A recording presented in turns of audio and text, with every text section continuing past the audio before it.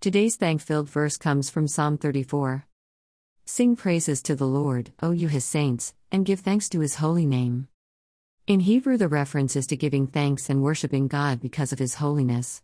Have you ever thought about why we should give thanks that God is holy? Holy means pure, blameless, set apart. Only God is without sin and perfect.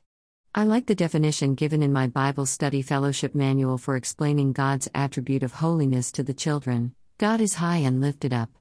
He is set apart from his creation. Our English word holy is from the same root word as whole. God is whole, perfect in goodness and righteousness. No one is like God. Even God's holy angels tremble in reverent worship before him. God sets apart his children for himself and commands us to be holy as he is holy. Being holy makes you whole what God intended you to be. Thinking about holy God creates in me a sense of humility and unworthiness followed by extreme thankfulness. How is it that holy God cares for me?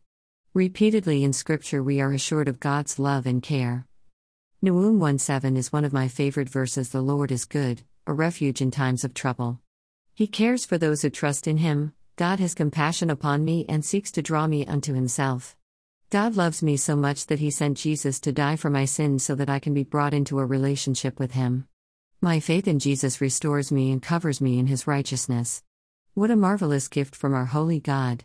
Because of God's love and Jesus imputing his righteousness to me, I can seek to live rightly before him and honor him in all I say and do. We can be whole before him, and that is something to praise, sing and honor God for. Thank you, Jesus, for giving me a way to be right with God through faith in you. Linda.